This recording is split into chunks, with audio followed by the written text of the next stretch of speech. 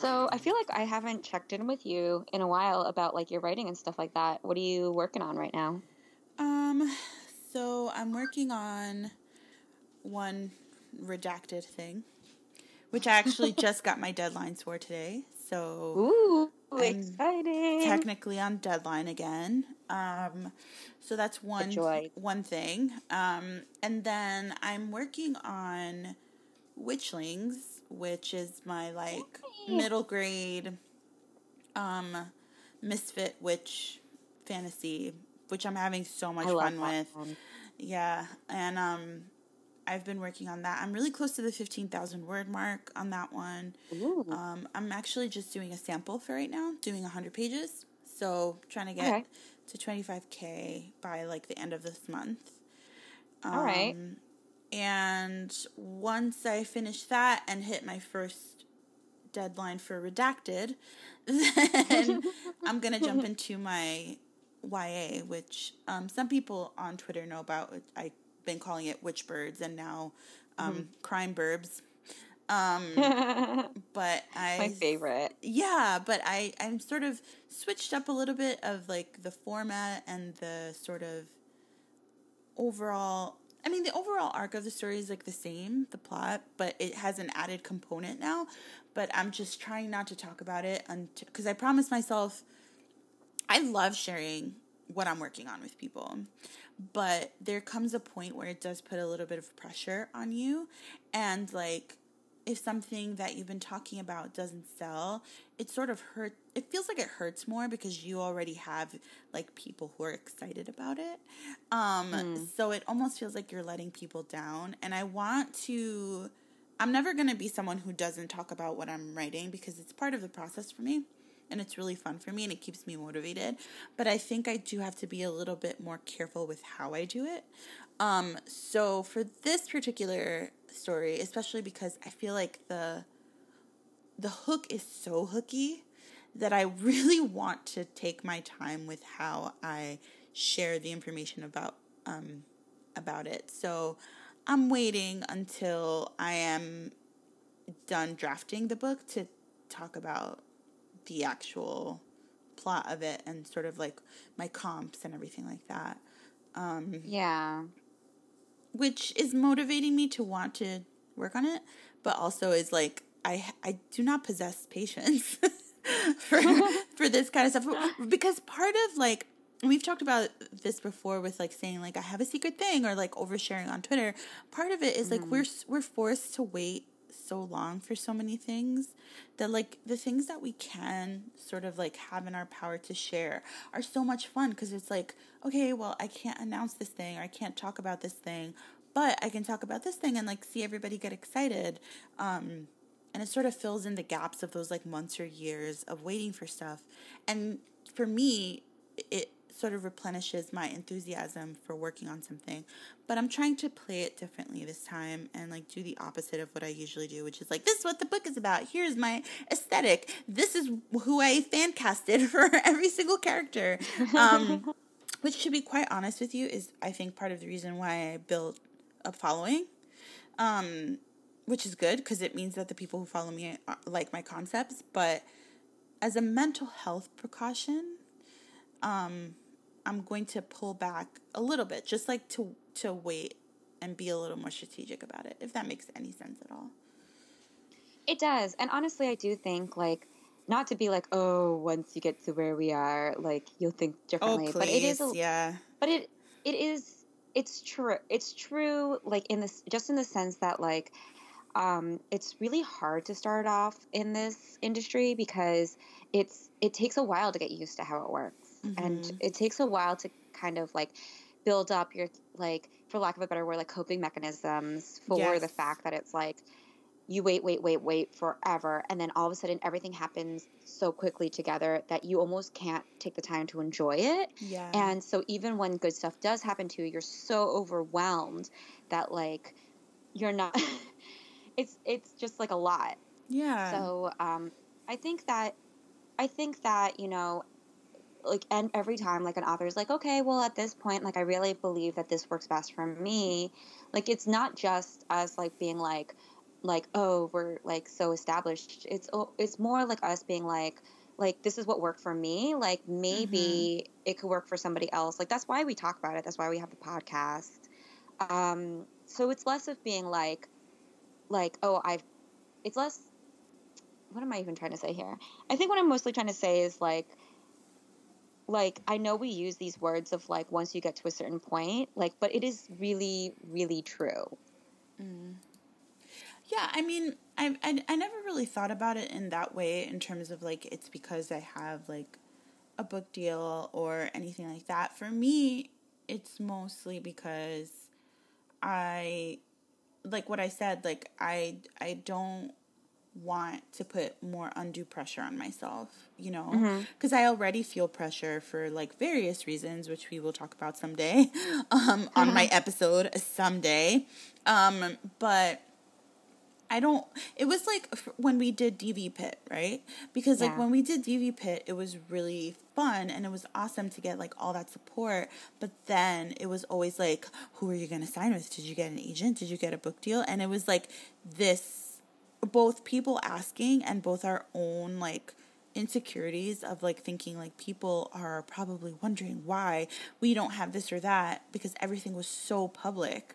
So if I start talking about an idea and then it doesn't manifest in anything in like a timely fashion or whatever or at all, it almost feels like a bigger blow because I feel like it wasn't my private sort of failure, but it was a failure that like everybody can infer by the fact that I never announced a book. Do you know what I mean?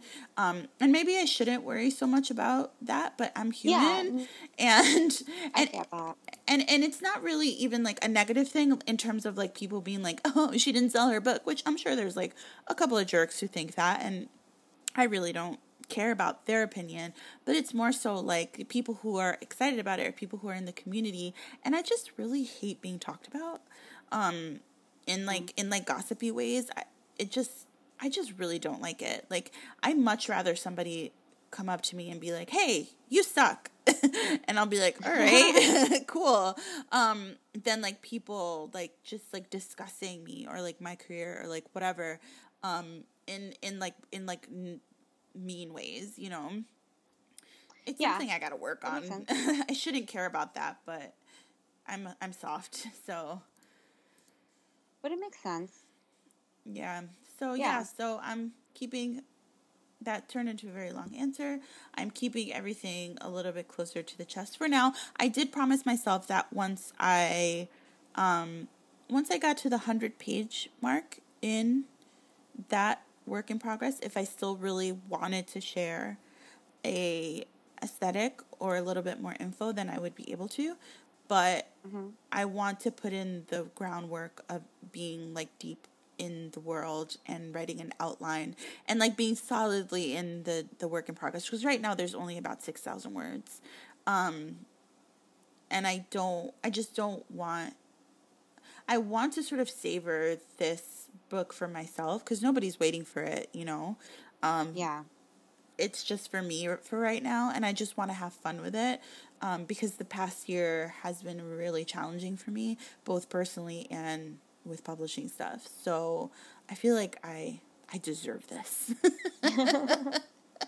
No, and also I do think that, you know, once we're in it too, like there is like stuff that we actually aren't necessarily supposed to talk about just because like when negotiations are happening or when like, you know, people are considering a piece of work, like they don't want us to like, they want to be able to buy it and then they kind of like art decide how we talk about it as the author or like when we announce or when we explain like how it came to be.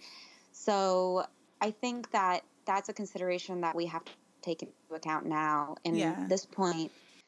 that we didn't have to before.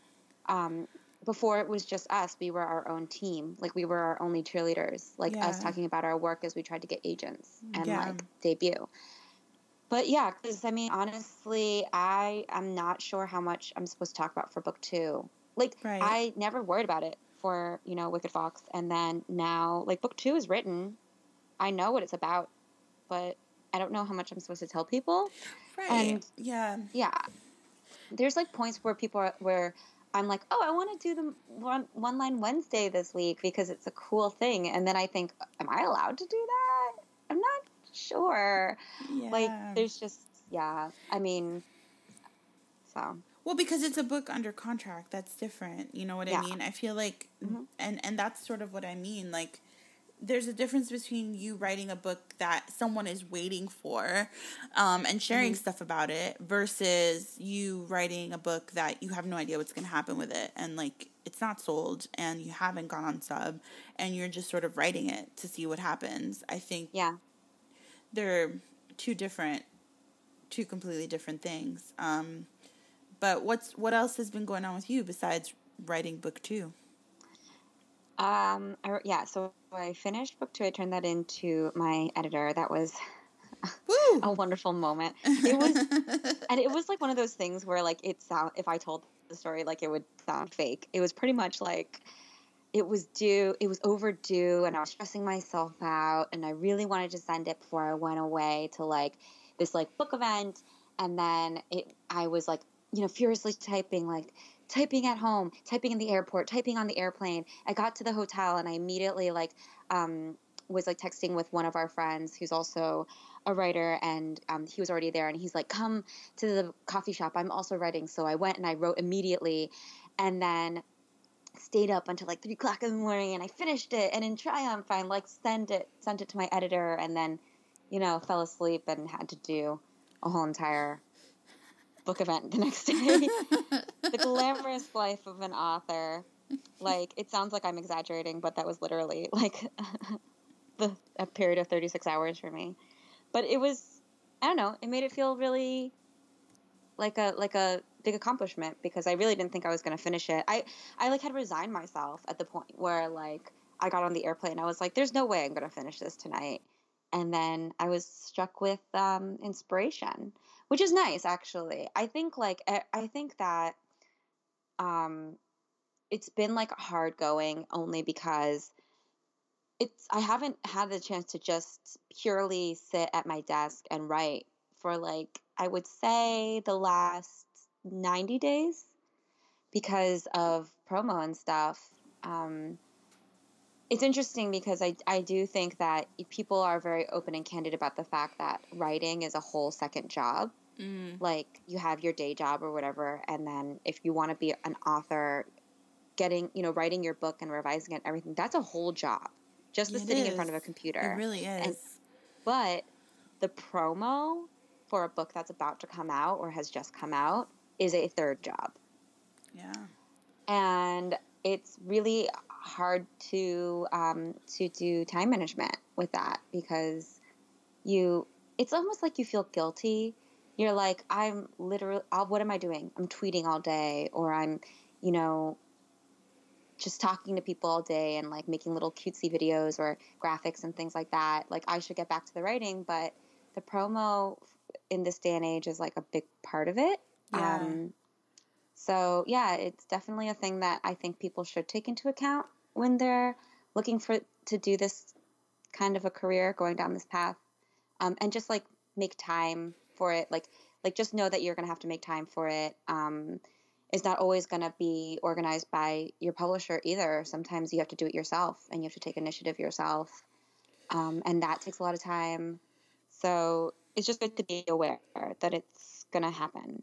Yeah, actually, someone, and I don't remember who it was, and I feel bad just sort of like talking about this person's thread. I'll look for it on Twitter as I chat now, but someone brought it up on Twitter today, in terms of how you write when you, like, full-time, when you have a full-time job. Like, how do you stay consistent in your writing when you have a full-time job? And it made me really sad because the majority of the responses were like, I just ignore everyone in my life basically, and I just focus on writing, and I just let myself burn out or whatever. And I oh, okay, the person who said it is Tasha Suri. And Tasha is an author. Their book Empire of Sand and Realm of Ash is coming out this year. Did Realm of Ash already come out, or I don't know. Anyway, Tasha is an author, and Tasha asked, genuine question, how do you write around a full-time job? And a lot of people were like, I write during my lunch break, or I write early in the mornings. A lot of people were like, I don't have a social life. And, some people were saying that like burnout is part of it. And I just want to quickly say, like, for me, I did definitely do that in the beginning. I was like, this is temporary. So I'm just going to write until I get like a book deal where things can like calm down a little bit. And like that is like the most unrealistic way for you to think about it. And because first of all, you never know when you're going to get a book deal. And second, things get more hectic when you get the book deal, not less.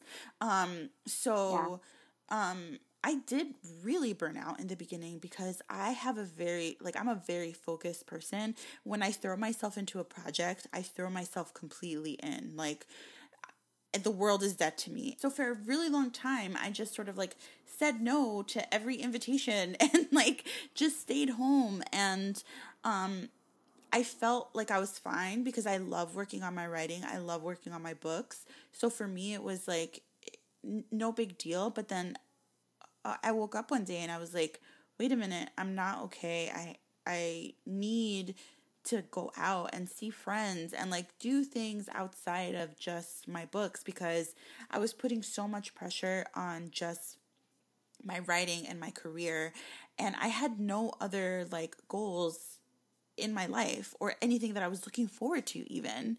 And at a certain point I sat back and I was like, I had a whole full life before I became a writer, and suddenly none of those things matter anymore. And that means that I'm neglecting things that I care about and people that I care about.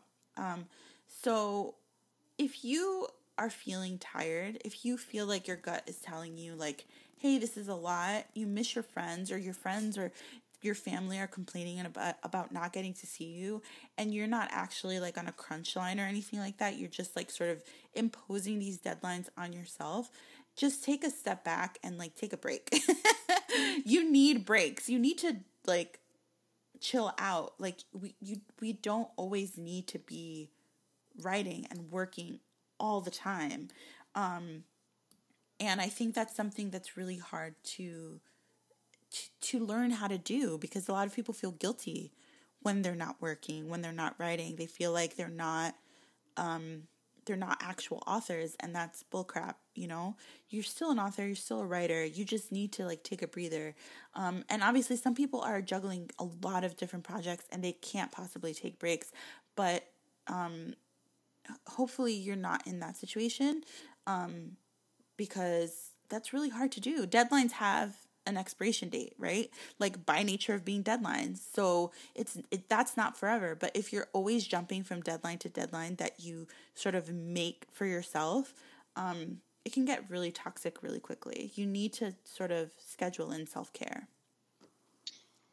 Yeah, I totally agree with that. And I also want to say, like, the thing is that, I think, especially just speaking for my skewed vision of like what the industry might look like or what an author career might look like when you're first starting out or first entering the industry, something that if I was to go back and like talk to my old self about, I would probably say something like the hard work right now that's happening, like the things where you're like, oh, I'm like, I'm putting in all this time and putting all this effort, like it's difficult, it's frustrating, everything like that.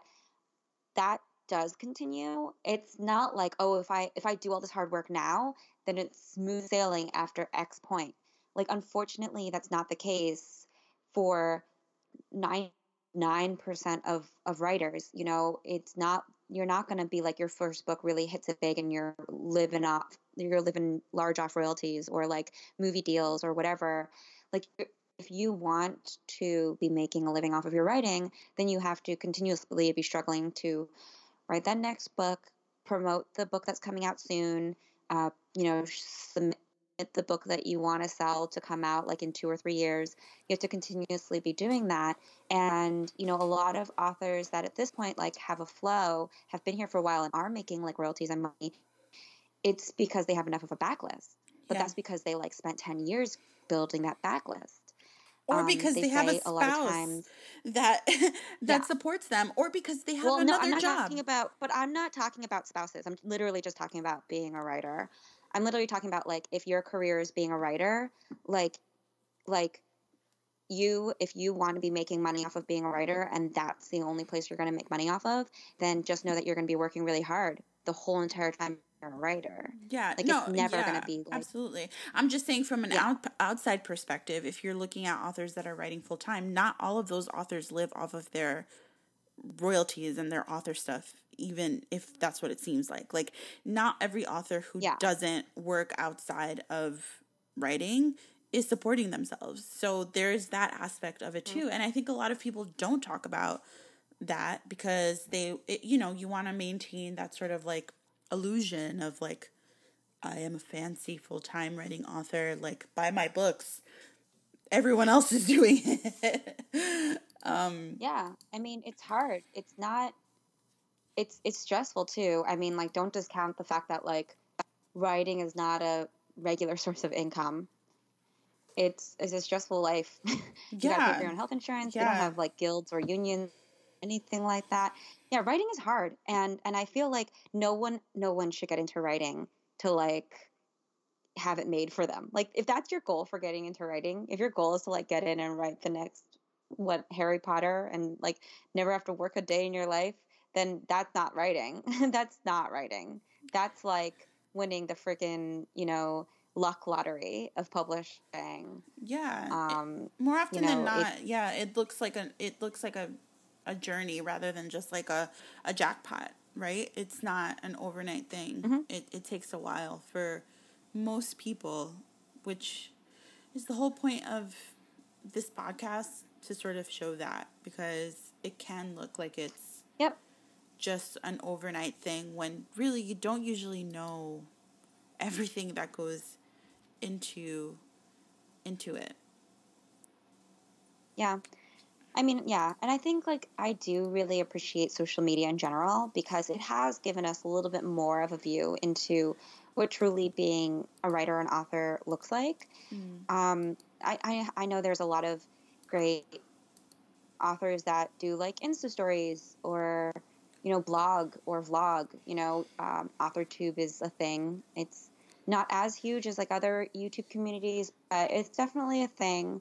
And I really appreciate that ability to kind of like look into a world that maybe you're new to or you are not a part of and or not a part of yet, and to see what it's like. I know people like poop on social media a lot, but I do think good comes out of it too. Oh, for sure.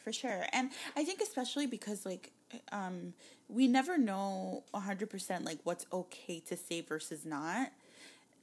Like what thing that I say or share could potentially get me in trouble or make people sort of like look sideways at me in terms of like transparency, because publishing is so secretive. So like when authors put themselves out there to sort of like share things that, maybe their publisher won't be like 100% happy with, or their agent, it is appreciated because it sort of helps the rest of us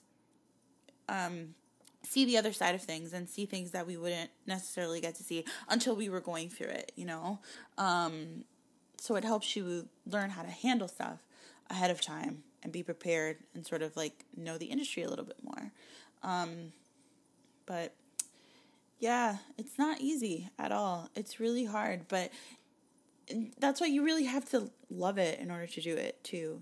If you don't really love writing and books, and you get into it, and things don't go your way, like things could, you could get lucky and sort of like get a great book deal right away. But if that doesn't happen and you don't genuinely love doing this, then it's going to really be a struggle, even more so than it already is. Yep. It's always a struggle, but it'll be a worse struggle. It'll be even worse. All right, our guest today is Susan Dennard. She's the author of the Something Strange and Deadly series, as well as the New York Times bestselling Witchland series. She also hosts the super popular newsletter for writers, Misfits and Daydreamers. What's up, Susan? How are you? Hello. Thank you for having me. I'm very excited to be here. Yeah, of course. We're so excited to have you on. Yeah.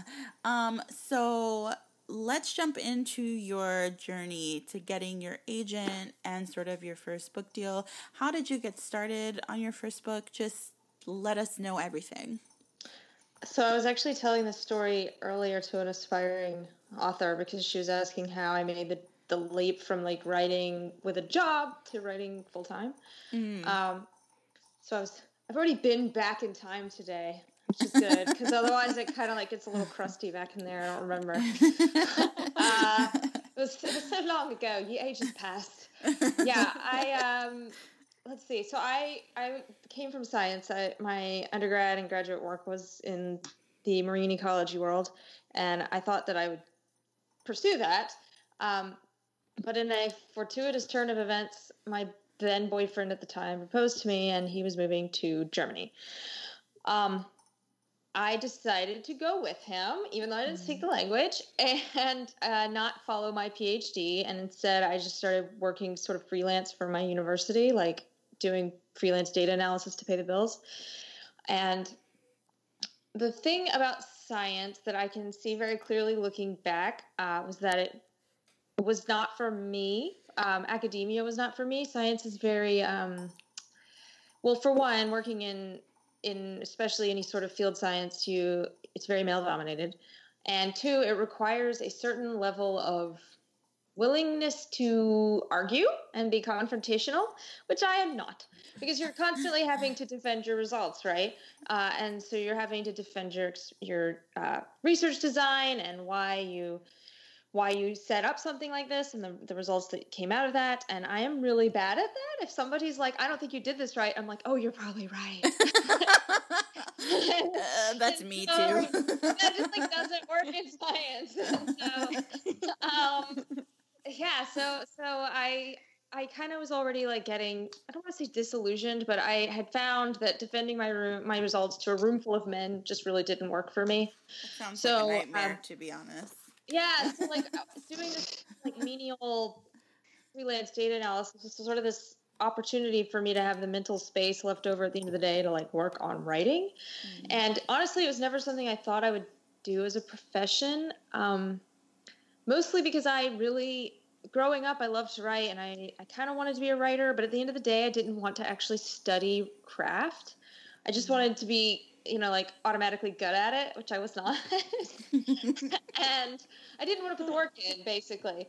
But now that I was older and had gotten like work experience under my belt, I was finally ready to put in the work to actually like learn what the heck I was doing and finish a book. And so that is essentially what I did. I spent like a year learning everything I could about craft and the industry, taking online workshops because, of course, I lived in Germany. So it was a lot of like taking online stuff, connecting with people online, teaching myself anything and everything I could learn about how story is put together and how one cracks into the industry. I wrote a book. It was really bad. Uh-oh. What was it about? Do you remember? Oh, yes, I remember. It was about a game designer. It was like a chick lit, but the heroine was a game designer. And first of all, I enjoy chick lit, but I'm not meant to write contemporary. I'm terrible at it, which I learned then. And also, like, this was before being a geek was cool, so there just wasn't a market for it. It's just not something that would ever have sold. And it was just bad, right? It was my first, like, actual book I wrote all the way to the end. And yeah, I just recall like a really whiny heroine. It was bad, but I learned a lot. And after I threw that out, I then wrote another book during NaNoWriMo, actually, of 2009. 2009. Yeah. And then that is ultimately what became my debut. Obviously, there was a lot of work after that, but that was the book that eventually I sold. Is that the first book you queried? Yes. How was the query journey for you? I always feel like I have to preface this because I got really lucky, and I always want people to understand like how much luck is involved in this industry and how you can work really hard and have an amazing book, but if it isn't the right moment, it won't sell. And meanwhile, someone can write a crappy book, but if it's the right moment, it will sell for a lot of money. It's not fair. But when I was able to get an agent pretty quickly, and I had a really good query letter. I have a skill for query letters, which is a very useless skill because you only have to write a query letter once. But I'm really, really good at it. And I happened to know I had spent a really long time researching, so I knew exactly which agents were looking for steampunk. I queried those people right first, got interest, and managed to get an agent and sell my book pretty quickly. Of course, that book tanked. I feel the need to always add that too. Like, I got really lucky in that I was able to get an agent because I had the right book at the right time, that people thought steampunk was going to be a thing. But then steampunk was not a thing, and my first series sold horribly and went absolutely nowhere. So, it doesn't always even out what you think. Just because you have an easy time to start with doesn't mean it will stay easy, and just because you have a hard time to start doesn't mean it will stay hard. Yeah, so that must have been like really hard to deal with your first book not doing as well as you'd hoped. How did you sort of deal with that mentally and just? I mean, it's hard.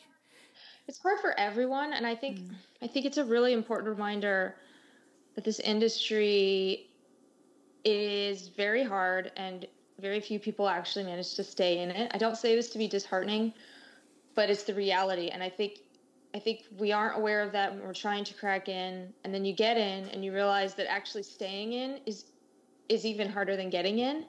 And most people don't.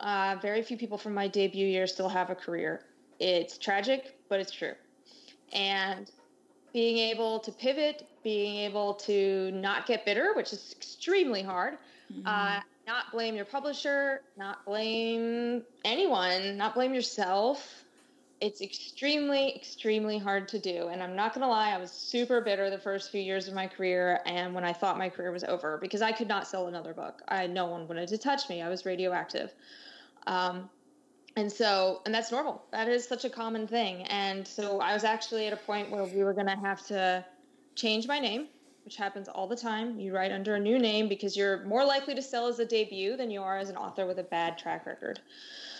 So yeah, that's what happened. But then thanks to this newsletter, the Misfits and Daydreamers, I had developed a pretty solid online following. And so one tiny little publisher called Tortine was willing to take a chance on me and my fantasy that they did not think would sell well. No one did, because as another publisher told me when I was on submissions, it's far too complicated and not commercial. Thanks. Oh, gosh. Well, they were wrong. So. I believed it. I was, at least, even though I was desperate for money, I at least knew that was wrong. Like, maybe that wasn't the book I was going to sell then. If it didn't sell then, okay. But, like, I knew they were wrong to try. Like, one publisher was like, if you got rid of 3 of the points of view and made it first person, so basically making it single first person point of view instead of 4 points of view third person, they were like, then we'll be interested. But that is completely changing the novel. That is not what I'm trying to sell. So I'm glad I stuck to my guns, because obviously, very lucky, things went differently than they could have. As a fan of the Witchland series, like, I don't think I could ever imagine it as not as complicated as it is. Because, like, it's such a rich world, and, like, the way the characters develop is fed so intricately by the worlds that, like, I just can't imagine it. I'm so happy that you stuck to your guns. Thank you. Thank you very much. She was right. What I was going to ask was, when did you get the idea to start the newsletter? Because I know that you had sort of like been blogging and doing stuff for way longer than your Witchland series was out. Like, you started it before that, correct? Yeah, I started like blogging as soon as I was like, I'm going to become a writer. And I thought it was so original, blogging about writing. I had no idea that everybody else did that. Back in 2000, I guess it would have been 2009 when I started my blog. So 10 years ago. And yeah, I really didn't know what I was doing. I mean, I blogged about other things. Like, I lived in Germany, so I blogged about that, being an American abroad. And also I blogged about, like, I had this new puppy who was an Irish setter who was a handful. So I blogged about raising a puppy when you have no idea what you're doing. But I did talk a lot about writing, and the only person who ever read my blog was my mom. And sometimes she would leave comments, and she would label it "Mom." So, really embarrassing. Oh, that's so cute. I had to be like, "Mom, please don't do that." So, yeah, but I just, like, I don't know. I just stubbornly kept blogging, and eventually people, and like, I was active on Twitter. I was trying to connect to people back when Twitter was very different than it is today. And I just eventually started to get people who actually came to my page for advice. And I wasn't like I really knew what I was doing, but I have a knack for breaking down difficult concepts into ways that people can understand. And I think that just connected with people, and I think it still does. Then once I did start to have success, I was really honest about what happens behind the scenes, and I understand why that's not common, but for someone who's trying to crack in, it's like all you want. You just want the reality. Please, someone tell me the secrets. I want to see behind the curtain. That's so funny. We were actually just talking about that in the intro, and me and Kat always joke about being like witches because we always seem to talk about whatever comes up in the interview. It's the weirdest thing. And we were talking about how we really, really appreciate the fact that you are so transparent, because there's a lot of things that you just don't know, and I feel like authors are afraid to talk about a lot of things because they don't know like what they're going to get in trouble for, or like what people are going to like side-eye them about. So when you put stuff out there for newer authors, it's great because we want to know those things. It's true. And like, I also think some people just, and I totally understand this, there is a definite vulnerability involved, like being willing to share my advance numbers. I understand why most people don't want to do that. Or even just talking about how hard it is behind the scenes. A lot of people want to give the illusion that it's easy, and I get that. I do. I'm not that person. I'm probably too transparent, but my publisher also knows that the newsletter is the source of my success, so they do not interfere. Yeah. I'm sure they roll their eyes sometimes and are like, "Suze," but they're cool with it. I will say, like, honestly, it's really interesting that you're talking about your humble beginnings with like your mom leaving you comments, because Clarabelle and I are part of this like really big critique group, of whom you know a few people, I believe. Yes. Yes. And it's really funny because we literally would not have met if people hadn't met in the comments section of your blog. And I think it's really cool to hear that you did have a beginning where like literally one person was commenting on your post, because at this point your blogs and your newsletters are a rallying place for a lot of writers to create community around, and it didn't come out of nowhere, and so like it's just nice to I actually like, I get that a lot. Like, people will be like, "Oh my God, how can I replicate what you did?" And I'm like, you need a time machine, because it required me being stubborn. Like, I just stubbornly was consistent about putting out content, and then people eventually came. And if you're not consistent, then people don't stick around. They're not going to, they're not going to come back. They see you haven't updated since, 2016. They're not going to come back. And so I think that's one of the things, like, I have become less and less frequent in my content providing, but I'm still consistent about when I do it. And so people know they can rely. And yeah, I think that's really the key. And if you're not up for it, that's fine. So many people feel like they have to, have a newsletter, they have to be on Facebook, and you really don't. Like, no one wants to be on there if you hate it. Like, no one's going to want to Yeah. hang out with you. So it's like, do what's natural to you. And if that means no social media, that's cool. Like, Yeah. Yeah, Suzanne Collins absolutely. online. Does anyone notice? I mean, Yeah, and she still managed to make us all freak out with the news of more Hunger Games books. yeah, Oh I my mean, gosh.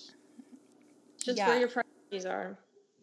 Well, okay, actually, because you just mentioned the whole idea of like, don't do it if you don't like it, I think I see that sometimes you are doing something completely new, experimenting, or just like something using a platform in a way that I've never seen it used before, which I love, like as like a fan and also as like a fellow like writer looking at your amazing like platforms. So like especially like the Clarabelle and I were talking about it earlier, the Choose Your Own Adventure story, The Luminaries. Yeah. So I guess I'm like wondering like how does your thought process come when it comes to these things? Is it like you have the idea and you let it ruminate to see if you think it'll be actually worthwhile, or you're like, nah, this is fun, I'm just gonna do it? Yeah, the more the latter. I'm just gonna see what happens. My agent is so sick of this. This has been like 10 years of this. We've been partners for 10 years. She's just like, oh my God, Susan, why don't you ever think things through before you do them? And I'm like, I should. I am an adult. I'm like a legitimate adult. I'm 35. I cannot pretend that my prefrontal cortex is not developed. It is. So, no, I just try things. Like, I will say, like, I was one of the first traditionally pubbed authors to have a newsletter, especially one that talked about writing advice. And now literally everyone does it, which is great. More content, the more people can learn. But, like, it definitely wasn't a thing. I just thought I would give it a try. And it worked. It was actually great for me. It was pivotal in helping my career stay as Susan Dennard. And with the Luminaries, I was literally bored at the airport, and I was like, let's just try this. So that's a story that you actually had written. Did you write all of that book before? No. Yeah, or I wasn't sure if you had like just the idea for it. I wrote a proposal, so there is something substantial, and there is a fully outlined book, because we were trying, after my first series tanked, we were trying to sell other things, and this was one of those things that got rejected. And which is fine. I mean, at the time it sucked, but in hindsight, I get it. At that time in 2013, urban fantasy was totally dead. No one wanted anything to do with paranormal, and it also has some like post-apocalyptic tones, so they really just were like, that's all dead now. Yeah. So no one wanted it. Fine. And my sales were like so bad that I was toxic, so I get it. But it's cool because like now, well, my agent was like, oh my God, why did you do this? It would have been so much better if we had a book that was about to be published and then you did this. But whatever. People are having fun. I'm having fun. And you never know what will come out of that. I have this firm belief that like, if you're able to give to the world and it doesn't, negatively impact you, then the world will give back.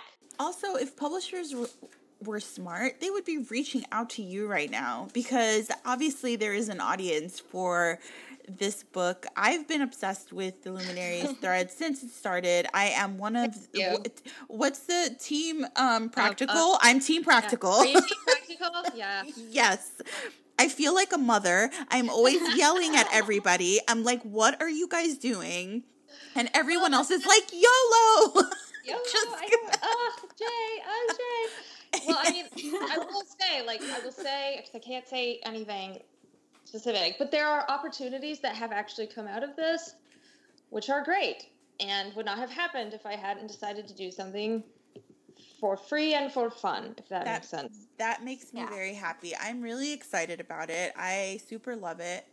So for anyone who's listening and doesn't know what the Luminaries is, Susan started a sort of like I don't want to say it's a choose your own adventure because that's like a actual thing.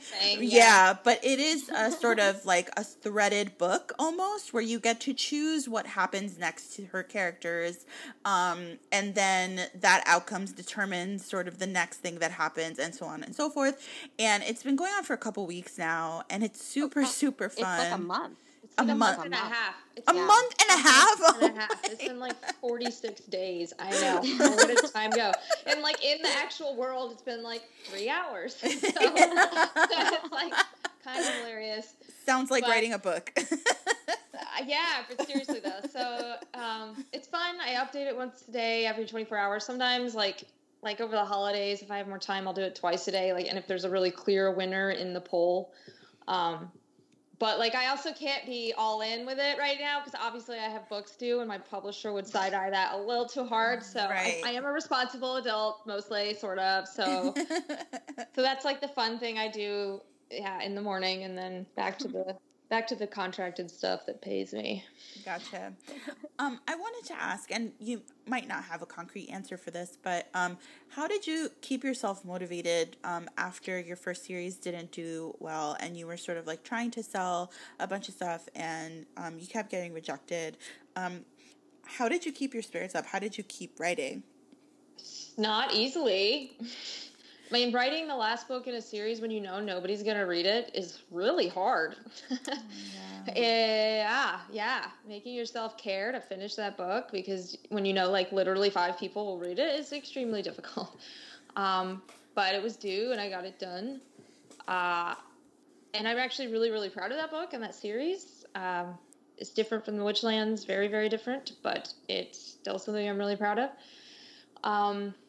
So I guess after I finally finished that and I was like, okay, now we have to sell something else or I have to figure something else. I like went real hard into the indie pub world. I was thinking that's where I would go because I was tired of not having control. And you guys know, like, there's just no control in this industry. You write the book. That's literally all you can control is the book. And then once that's done, it's out of your hands. You can't make readers read it. You can't make publishers buy it. You can't make your publisher put money into it, promoting. It's so hard to watch that. And even the authors do have all of the publishing support. I mean, they still lose their minds over that lack of control. It is, no matter where you are on the spectrum, I think it's difficult. But yeah, I mean, looking back, I think I was really fixated on indie self-pub, and doing like I did with traditional pub, I threw myself into learning everything I could about that. I started teaching myself like primitive game design, which I'm now a lot more advanced, but back then I was really a beginner, like in case that was where I needed to go. And of course, science was always an option if I had to. Like I had been out of it too long to get like a good job, but I could be a lab flunky if I needed to pay more money to pay the bills. But yeah, I honestly don't know. It was a dark period. I'm not going to lie. Like it was a hard time in my life. I think it's impossible to separate ourselves from our books. They are a part of us. And, when the world doesn't seem to want them, that's extremely difficult. There's just no getting around that. And I was in the added difficult position of having all of my friends had extreme success. So I really was wondering, like, what was wrong with me? Every one of my friends became a bestseller in their first or second book, and meanwhile, I was barely hanging on. And so, yeah, it definitely makes you wonder, like, what are you doing wrong? And the answer is nothing. There was nothing I was doing wrong. Nothing anyone's doing wrong. It's just that ineffable luck that comes into play in this world, traditional or indie. You cannot make anyone read your book. You just can't. It's a luck thing. That's a struggle, and one that I can identify with in certain ways that I can't really talk about. But it is helpful to hear that, like, an author that I admire and that is, a bestseller now sort of went through these things, because I think Kat can sort of like be a witness to this. I am also very stubborn. Yeah. And Yes, I am witness. I'm very, very stubborn when it comes to my writing and my book. Like everyone can tell me like, this is not good. And I'll be like, you're wrong. Like, you're wrong about this. And one day you will learn. And that's good, though. I think you have to have that if you want to stay in this industry, because otherwise you won't stay. And that's fine. I have some wonderful friends I made my debut year who left, and that's okay. That is okay. One of them went back to law. Good for her. She's making a lot more money. Another one, he ended up just going back into the gas station industry where he worked, i.e. he literally worked at a gas station, and that's fine. That's absolutely okay. Like, it is a hard industry, and it's not always something that you love enough to stay with. You know, like, it's cool. You managed to write a book. Maybe you managed to sell it, and then you got into it, and you're like, yeah, this isn't for me. Like me with science. Like, yeah, I love science. But, like, you know what? All this peripheral bullshit is not for me. So I'm out. I hope it's okay that I cussed. Oh, yeah. Cursing is allowed. Yeah. Cursing is allowed on this podcast, for sure. Mm-hmm.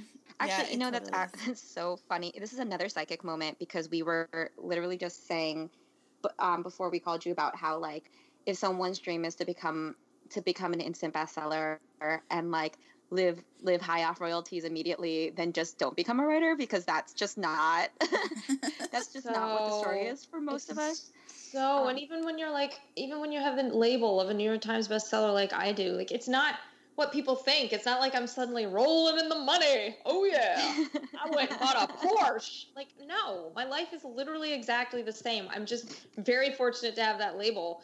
But it doesn't mean what people think it means. And I totally went in with false expectations.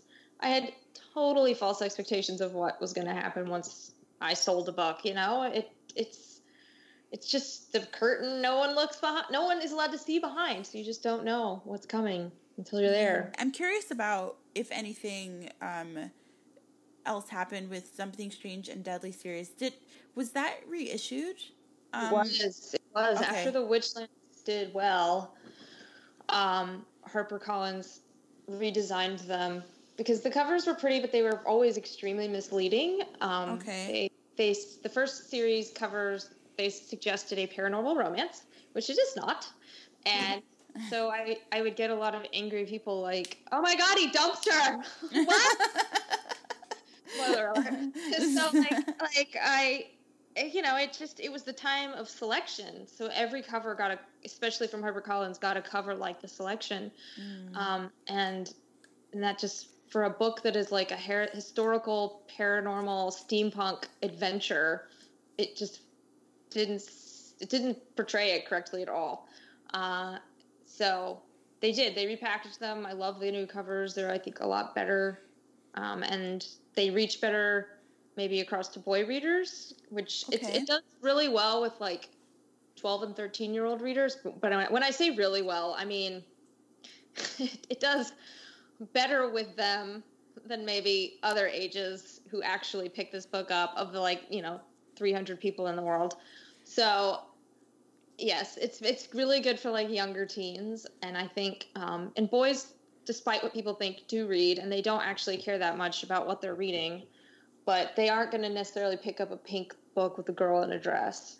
Whereas if there's a cover with a girl and some zombies, okay, maybe. Well, I liked what you were saying, like, you have to do this job because you love it. But one of the things, like, that I'm, like, newly discovering, just because my book only just came out, like, literally, like, a month ago, is that with each new step, there are new experiences. Yeah. But I can't tell, like, what something that's, like, to be expected, like, AKA, like, oh, every time a book comes out, this will totally happen. So I'm trying to collect that list of, like, these are the things that I love about this job, without being like, oh, I love this thing. Oh, wait, this is not normal. And now that's what I'm expecting to have happen all the time. So do you have anything, like, tried and true where you're like, well, I know that I can always come back to this. I can always depend on this experience, that you always look forward to? like with your writing and your books? I mean, here's the thing, right? Like, the only thing you can count on is the actual story and the writing. I love meeting readers. It's probably my favorite part of the job. But, like, back in the day, I didn't have readers. So when I went to an event, no one was there to see me. It didn't matter that I love meeting people. So even that, which seems like a given, isn't a given if you're not a popular author. And so I honestly, I love touring. It's really hard, but like I certainly didn't get to tour for my first series, like that. Any events I did were paid for out of my pocket. I still pay for a lot of my own events, and I just don't think there's anything that's always going to be consistent in this industry except the actual fact that you need to enjoy writing. And it's hard to do. It's really hard to enjoy writing once you've crossed into that published state. And it's hard to explain to people who are aspiring because it is not something you can understand until you're on the other side. And that can be really hard for aspiring authors because to them, and I totally get this because I was the same. I was there. It's like, shut up, you have a book deal. But the reality is that once you have that book deal, things change and your relationship with your writing changes and your relationship with other people changes. And it's hard. It's hard, and it takes a really long time, I think, to find your footing and regain a Zen place, if ever. I sound so dark. I'm sorry. I swear to God, I love my job. No, honestly, that's what the podcast is about. Like, Yeah. Claire started this podcast to drag me. Literally.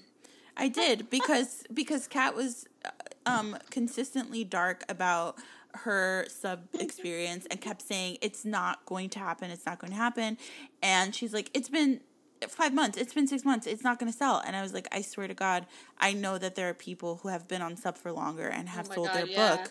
And I was thinking like 5 months, that's nothing. What? So I literally started this podcast to prove to Kat that she was wrong about sub, because I wanted people to see that the journey to getting your book published and being a successful author is really hard, and a lot harder than what people think it is.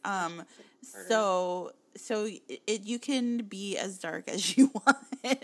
That is what we want. We want people to see the truth, because even if you feel like you're being dark, I feel like people who are listening to it and are feeling really down in the dumps are going to feel better, because they're going to feel like they're not alone, and they're going to feel like it's normal to be discouraged sometimes and to feel like things are not going to go well because of whatever. And hearing like an author like you say like, hey, I've been there, it's really hard, is actually, it gives me hope, and I'm sure it gives other people hope as well. So don't say sorry.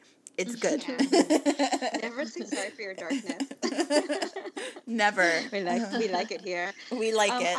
I was actually gonna ask you about something, and feel free, honestly, to say like, oh, I don't really want to talk about that because it is a sensitive topic. But what I really like, you've been in the industry for a very long time. The industry has changed. Like the way we discuss some things in this industry has definitely changed, and you've come out at some points and said things like, I made a mistake here, or like, if I could go back and like, rethink this creative decision, then I would. And you've been really candid about it and really open about it. And I would like to think that like all of your readers and supporters like really appreciate that. And I know for myself, like, I think it's really important to see established authors come out and talk about like, I didn't think about like the cultural ramifications of this when I made this like word choice, but I'm going to be better in the future, because you are giving an example to new writers coming up behind you. And I'm just wondering like how you feel about like your process of self-education, your process of like being a part of these conversations, when you decide like it's time to speak up and when you decide it's time to just listen. How has that gone over the past, like, say 4 years? I would say 99.9% it is my job to listen, because I don't think you could possibly learn and educate yourself otherwise. I think the discourse happening on Twitter was so important for me learning. And yeah, there are so many things that I would go back and change in my first series, and in Truthwitch. And luckily, like, I have a great publisher and they're willing to make changes. So like future printings of things will be different, which is awesome. At least for Truthwitch, and Windwitch. But like at the same time, like there's still lots of copies out there that are in circulation that got some language wrong, and I'm really ashamed of that. So I feel like the most important thing I can do, knowing what I know now, is to be open about that, so that people who are hurt by language that I have included know that I'm sorry, and are aware that I know I got it wrong. I fucked up. And I have since learned and will do better. And yeah, I'm really lucky in that people usually, when they let me know, if it's something I haven't already figured out that I fucked up, people are very gentle. They send me wonderful messages and emails, and, basically you're like, hey, you did this. And I'm like, oh shit, I will get that fixed as soon as I can. And all the ebooks have been updated. Thank you, Jesus. Thank you, Torting. So at least that's something, like, it is nice that I can look in my phone and see that it's been fixed, but it sucks. It is so shitty that there are copies out there that got it wrong. And I hate that I was so ignorant. Yeah, God, that is one of my biggest regrets, if not the biggest, was that it took me so long to learn this stuff, and that I'm still learning so much. I think all of us are still learning, though. Everyone is. Nobody is born knowing these things, or it takes time. Like, all of us can always do better. So I think that what you're doing in terms of listening and changing the things that you can change and doing better going forward with certain things is like the only thing that anybody as an author or human being can do. We don't have time machines. So I think you should like beat yourself up over it too much either, because we're allowed to make mistakes. We're allowed to. I appreciate that. But then, it is also like not do, I don't know, I guess it's the symptom of that is some privilege happening if I don't feel sufficient shame for this, Right. I don't know how to articulate what I'm trying to say, but I guess I don't want to get off scotch-free. I know I messed up and I want to do better, and I deserve any sort of, hurt. If I hurt people, I deserve their anger, and I've actually been so extremely lucky that people have been very kind and generous in teaching me, instead of coming at me in a rightful place of anger. So yeah. I think you handle it really well, personally. So there's a lot of people who are like, I can't hear you. Too bad. I don't care. It's haters. It's just haters. I think there are people who legitimately are like, oh, I don't want to bother my publisher, or like they're in their desire not to be like creating waves like with their publisher or their editor or something. They're not even going to try to ask to change it. And I think there, at least the trying goes a little bit, to know that someone really wanted to fix something, and then if the publisher has a policy, then that's on the publisher, and then we can call it the publisher. But yeah, on a individual person basis, it's the trying, I think, that matters the most. Yeah. Well, sure. I've been really lucky. Like, Tortine has been really great about being like, yep, we will get that changed now. So it sucks when there are like lots of copies that still have to be sold that will be wrong. But future printings, things will be better as best as I can make them. And there will still be more I can do. That's a mood. Who does not feel that way sometimes? There's still time for me to ruin everything. I feel that way constantly. Really. That actually reminds me of, this is very off topic, but it just reminds me of this party I was in high school, and there was this guy there who was like kind of a nerd, and he was really weird, but he was like doing better at the party. We were friends, and I was like, you're doing really well at this party, like you're not being a weirdo. And he's like, there's still time. Like, That is so relatable. Oh, So everyone who is on the podcast, we ask them either something that they wish they'd known before they sort of got into publishing, or their most publishing related embarrassing moment. So it's up to you what you want to share. you can do both. Yeah, you can do both. I couldn't think of like an embarrassing moment. I mean, I feel like I constantly make an ass of myself, so I am literally always embarrassed. I also blush really easily, so it's really obvious. Oh no! But there are so many mistakes that I have made, and I think one of the most important. I mean, we've talked about the bitterness, not blaming your publisher. That would be maybe the most important one I could say is like the biggest mistake I made was blaming my publisher for things when it's really not their fault. It is a business. But on top of that, I think it's really important for aspiring authors and debuts, especially, to realize like how small this industry is. Everyone knows everyone. Everything gets around. And so it's like a game of telephone. So like maybe what someone did gets spread around, and by the time it gets back to that person, they're like, that's not true, but it doesn't matter. So I just always tell people, like, be nice. I know you guys are, but there are some people who really aren't, You come into this industry, maybe you get thrown a lot of money and you think you're the shit, and you treat people like that. And I saw it a lot my debut year, and I still see it. And it's just one of those things that, like, it's a small industry, and you do that and everyone will know. And then the other way around too. If you're nice and generous and you're grateful, that spreads around too. Everyone will know. So just keep in mind, I think it's easy to forget how small it actually is. That is very amazing advice, and I can think of a few people who really need to hear it and probably never will listen. We're not cool enough for them to listen to our podcast. No, they're like, what's that?